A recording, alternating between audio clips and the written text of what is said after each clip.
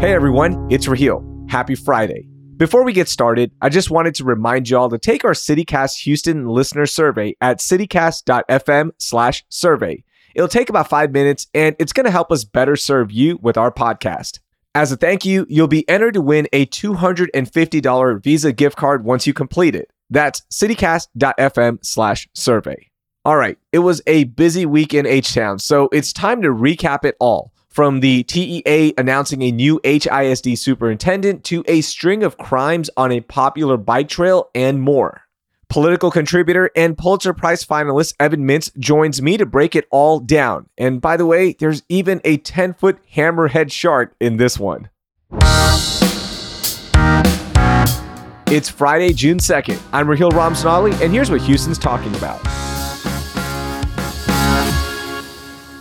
All right, Evan, good morning. How are you? I'm doing great. How are you? Before we jump into the news, we had an episode on the hammerhead flatworm with Scott Solomon. You being the gardening expert, have you seen a hammerhead flatworm? I have, and they are weird. I was digging in my garden, as I am wont to do, and I'm always hoping to see nice little earthworms. They're good for the soil, they're good for the environment, good for the ecosystem. And I saw this weird thing like thrashing around. And I thought to myself, is that like a small snake? Like, what's going on there? And this head pops up out of the soil. And it's that weird hammerhead shape. I had never seen anything like this. I'm thinking to myself, like, is this some type of like weird thing that's going to try to burrow under my skin? Is this like some sort of like parasite that someone pooped out? Like, what is this? And then I went and I looked it up and it's like, oh, don't touch them. And also, they eat earthworms. Like, well, I don't want that to happen. So I kind of grabbed it with a shovel and I smushed it. And I haven't seen one since. Okay, good. As long as you didn't cut it in half, because they will regenerate. So you'll have two. I know. Yeah. Oh, I do not want that. No, you don't. All right. So if you want to listen to the whole episode, by the way, it's a fascinating topic. It was so interesting. You can find that in your podcast feed. All right, let's get to the big news of the week. Our biggest story, most overlooked, and of course, our moment of joy. Evan, you start us off. What was your biggest story of the week? My biggest story of the week are these attacks happening on the Columbia Tap. 5 cyclists have been attacked over the past 2 weeks while going down the bike trail that cuts through the middle of the 3rd Ward. Now, the Houston Police Department has said they're going to increase patrols and do undercover operations. But what really stands out about this to me is the use of a gun in these robberies. That people have been shot in them, that they've been attacked during just regular afternoon hours. One person was attacked at 4 o'clock. And this isn't like some luxury cycling amenity. Like, this is a key connector in our city's bike grid. It's used by families, by young kids to get to schools and get around. Like, this is an important thing. And if people can't be safe there, it really is a hit to our city.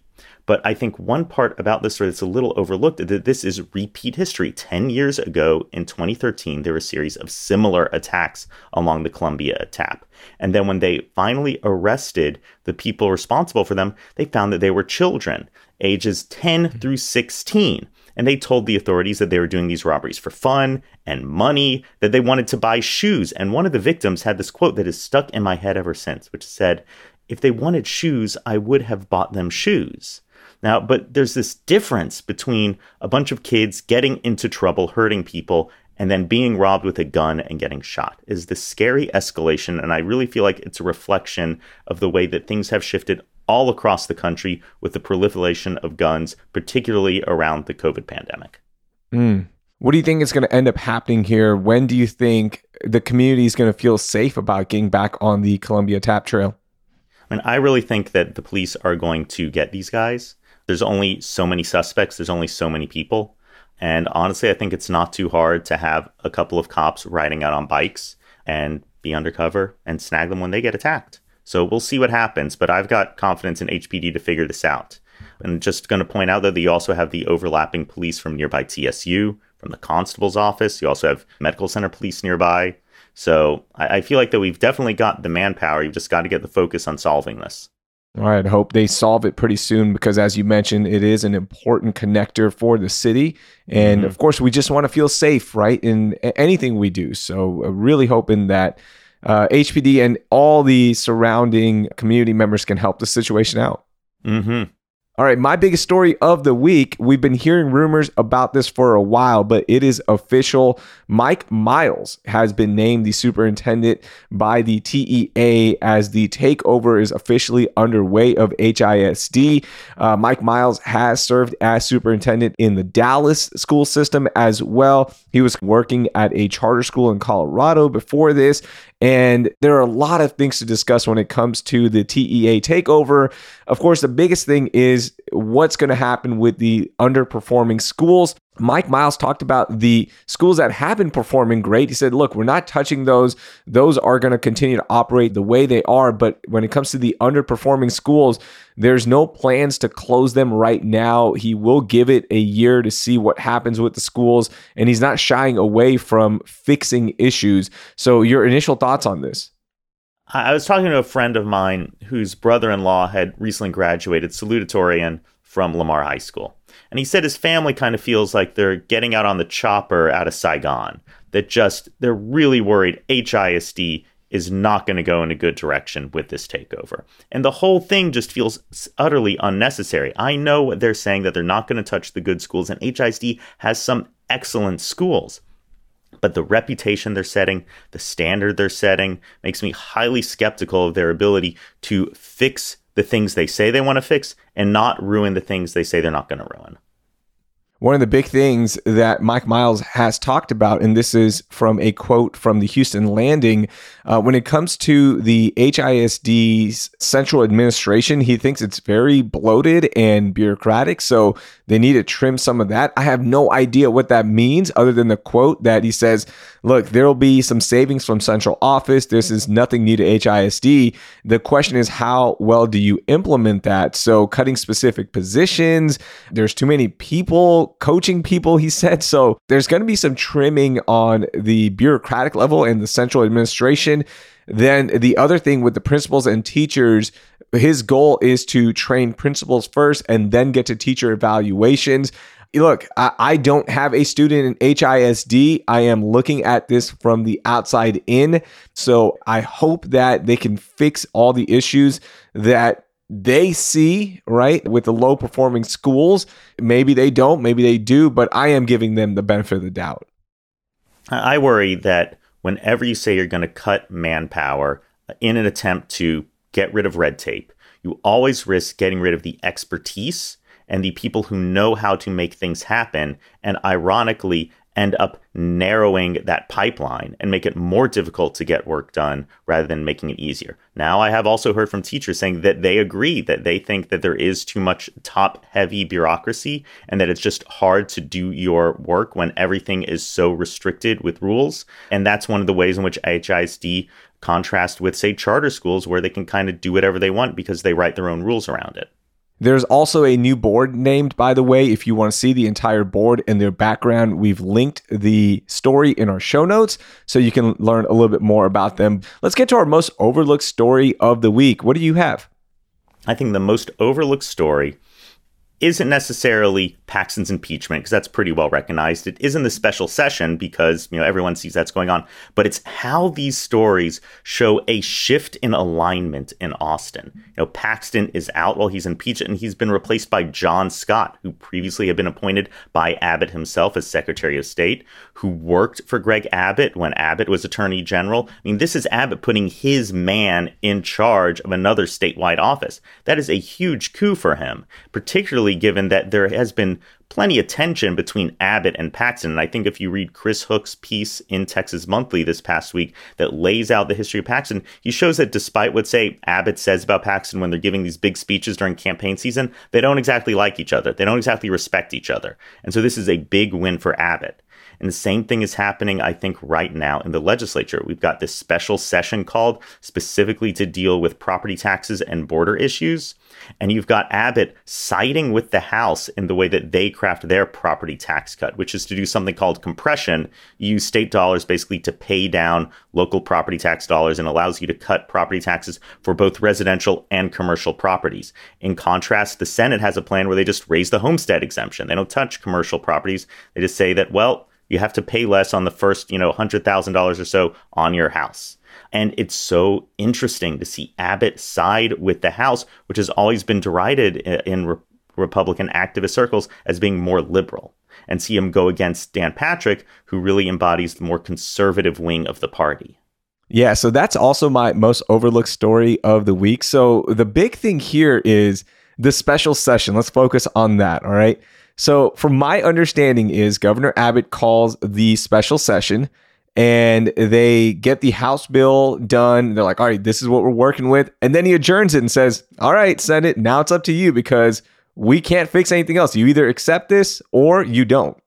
Oh, yeah. Real Texas ledge heads remember the sunset and sine die buttons. I think it's time for the 2 bills and sine die buttons. Just pass the bills and we're out. Like, what a power move. It's just getting up in the middle of the meeting and walking out. You're done. Well, tell us a little bit more about that, because I don't know about that, because I'm not a big ledge head. Because a few years ago, there's this big push by the Senate to have a whole special session to get at all these big issues, a lot of conservative red meat. And the House, there's idea of, let's just pass the sunset bill, the one thing they had to do to make sure that a bunch of state agencies remained in existence, and get out of there. So people made these buttons that said sunset and sine die. Just pass the bill and get out. And it kind of feels like that's what they're doing right now. But I gotta say, I kind of like Dan Patrick's property tax proposal more. And I don't usually find myself agreeing with Dan Patrick, but to me, it just makes sense to say that homeowners are the ones who really need help. And commercial owners, like, if you have to pay more in property taxes, you can raise your rents. You can make money to pay what you owe. If you own a home, you're not exactly making money on that home. So it never really feels fair to see your property taxes go up and up and up. You're being assessed on what the value of the house would be if you sold it, but you haven't. Evan, the other thing, the property tax cuts are coming from the budget surplus, right? So what happens next year when that budget surplus isn't there, or in 2 years? Is this just a one-time, here you go, here's a couple of $100 back in your pocket? Or is this going to be a long-term solution, if you know? No, I mean, that's a big worry about this. They're using a one-time big surge because of oil revenues and other things to pay for a systemic reduction in revenues. And whenever the city does this, conservatives get worked up about it because they say, this is bad finances. This isn't how you should run a system. But when the state does it, people are a little quiet, because I really think there is a goal to try to eliminate property taxes and really slash funding. But unless you get at it in a thoughtful way, you're just going to end up defunding a lot of schools. I think that the best way to spend a one-time influx of funds is to invest in one-time needs, building or updating infrastructure, creating new funds for education, which admittedly they did do for the University of Houston, and just stuff like that. You can even do a one-time tax refund, just send people a check. And you've seen states like Minnesota do stuff like that with their surge in tax revenues. But Texas isn't set up to do stuff like that, and people aren't thinking along those lines. All right, let's talk about the impeachment of Ken Paxton. What is next in that? Well, Ken Paxton is out of office. It's different from the federal system where you're impeached and you're still kind of waiting around doing your job, waiting for the Senate to get to their trial. But Paxton's out. We're waiting for a trial to happen. That's on the Senate agenda. What's very interesting, though, is that Angela Paxton, his wife, is a senator, and she's going to be voting on this. She doesn't have to recuse herself. It's just so bizarre. And again, I'm going to give some credit to Dan Patrick here. I kind of expected him to say, this whole thing is a kangaroo court. It's a star chamber. This is ridiculous. Ted Cruz said stuff like that. But Dan Patrick said, well, we're going to be unbiased in this. I'm going to be the judge. I don't have a vote, but I'm overseeing the process. And we're just going to let it go through the regular order. And so I thought that was pretty upstanding of him to put it like that. Now we'll see what actually happens, but he didn't have to be a straight shooter like that. And it shows, I think, that the animosity towards Paxton isn't some liberals versus conservatives thing. It's people who think that you should be a crook or you shouldn't be a crook. Yeah. And there's some folks out there who really don't mind if you're crooked as long as you say and do all the things that align you politically the way they want. So in this trial, because I haven't seen an impeachment trial here, what's going to happen? Like, is he going to testify? Is he going to defend himself? What is it going to look like? So you're going to have members from the House basically acting as prosecutors. And one of the people on that team is Ann Johnson, who is a Democrat from Houston, who is a longtime prosecutor in the DA's office. So they're getting some real heavy hitters there. Then Paxton has some of his own staffers in the Attorney General's office taking a leave of absence to be his defenders and basically run his side of the trial. So we'll see if they get him on the stand. I don't know if they can make that happen because you don't really have a lot of impeachment processes going on in the Texas legislature. The last time I believe that you had a statewide impeachment was Paul Ferguson. Wow. So it's been a while here. It's been roughly about 100 years. So, we're making history. We are living through history. And it's kind of fascinating how something of the scale just seems to be sliding through so quickly. All right, let's get to our moment of joy. What sparked some joy in your soul this week, Evan? My moment of joy is that it is summer in Houston. Now, I know it's not officially summer until June 21st, but because it's after Memorial Day, in my mind, in my soul, it is now summer. And I love Houston summers. I love the heat. I love the humidity. Just put me outside and I feel like that I am glowing with energy in this. Now, don't make me do anything in this heat. But as long as I can just chill there on a nice recliner in front of a pool, I've got my Michelada, this is heaven to me. So I cannot wait for summers by the pool. I cannot wait for cold drinks. And I cannot wait for those moments where you go to the movies, you go to the Galleria, and it's just freezing inside in contrast to outside. I love that too.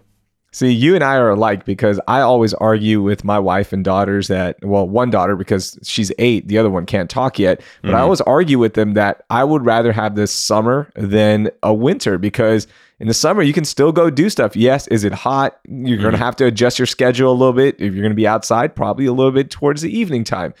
Don't give me the cold. I don't want to be in the cold. I don't need layers. I just want a tank top, some swimming trunks, and again, some kind of water, right? Then we're good. Oh, yeah. And I think that we can say this in Houston because everywhere is air conditioned. If you want to get out of the heat, you can get out of the heat. I remember living in New York City one summer and just there are places that aren't air conditioned. It's still hot there. It's still in the 90s. And when you don't have air conditioning, the summer is so much worse.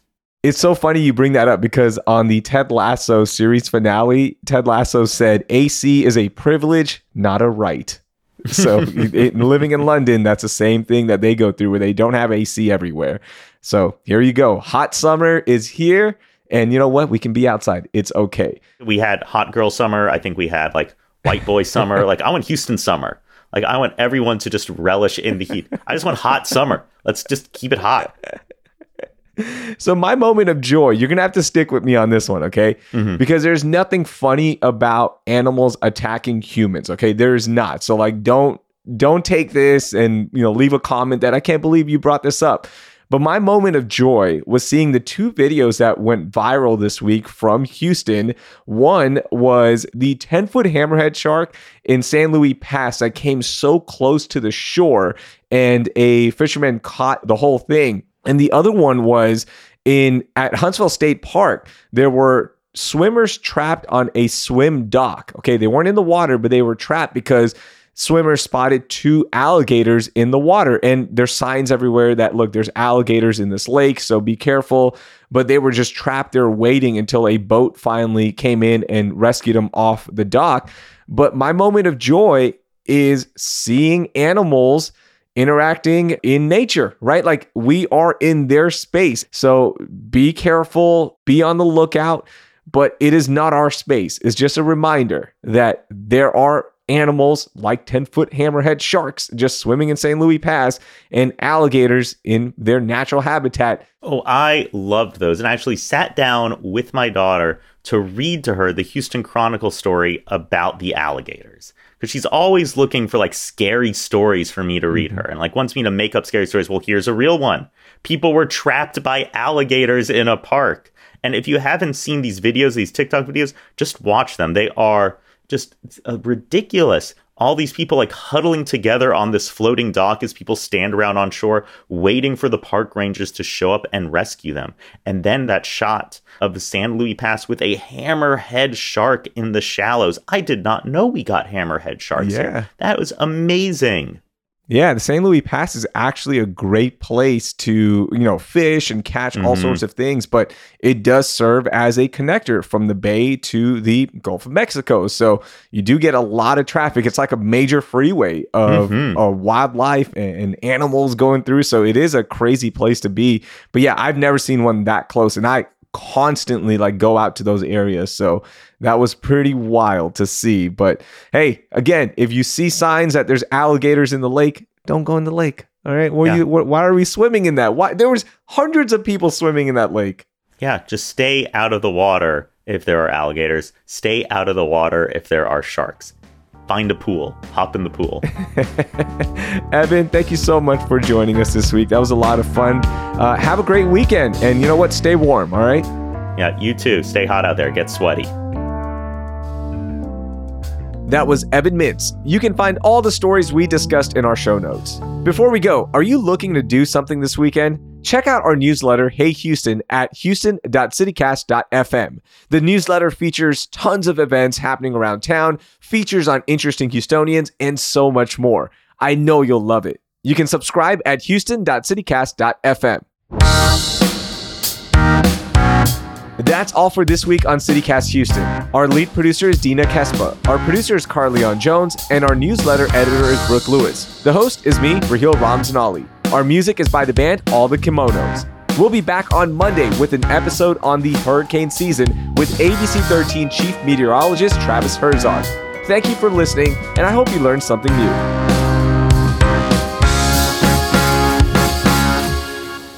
Hold on. Now let me rephrase that.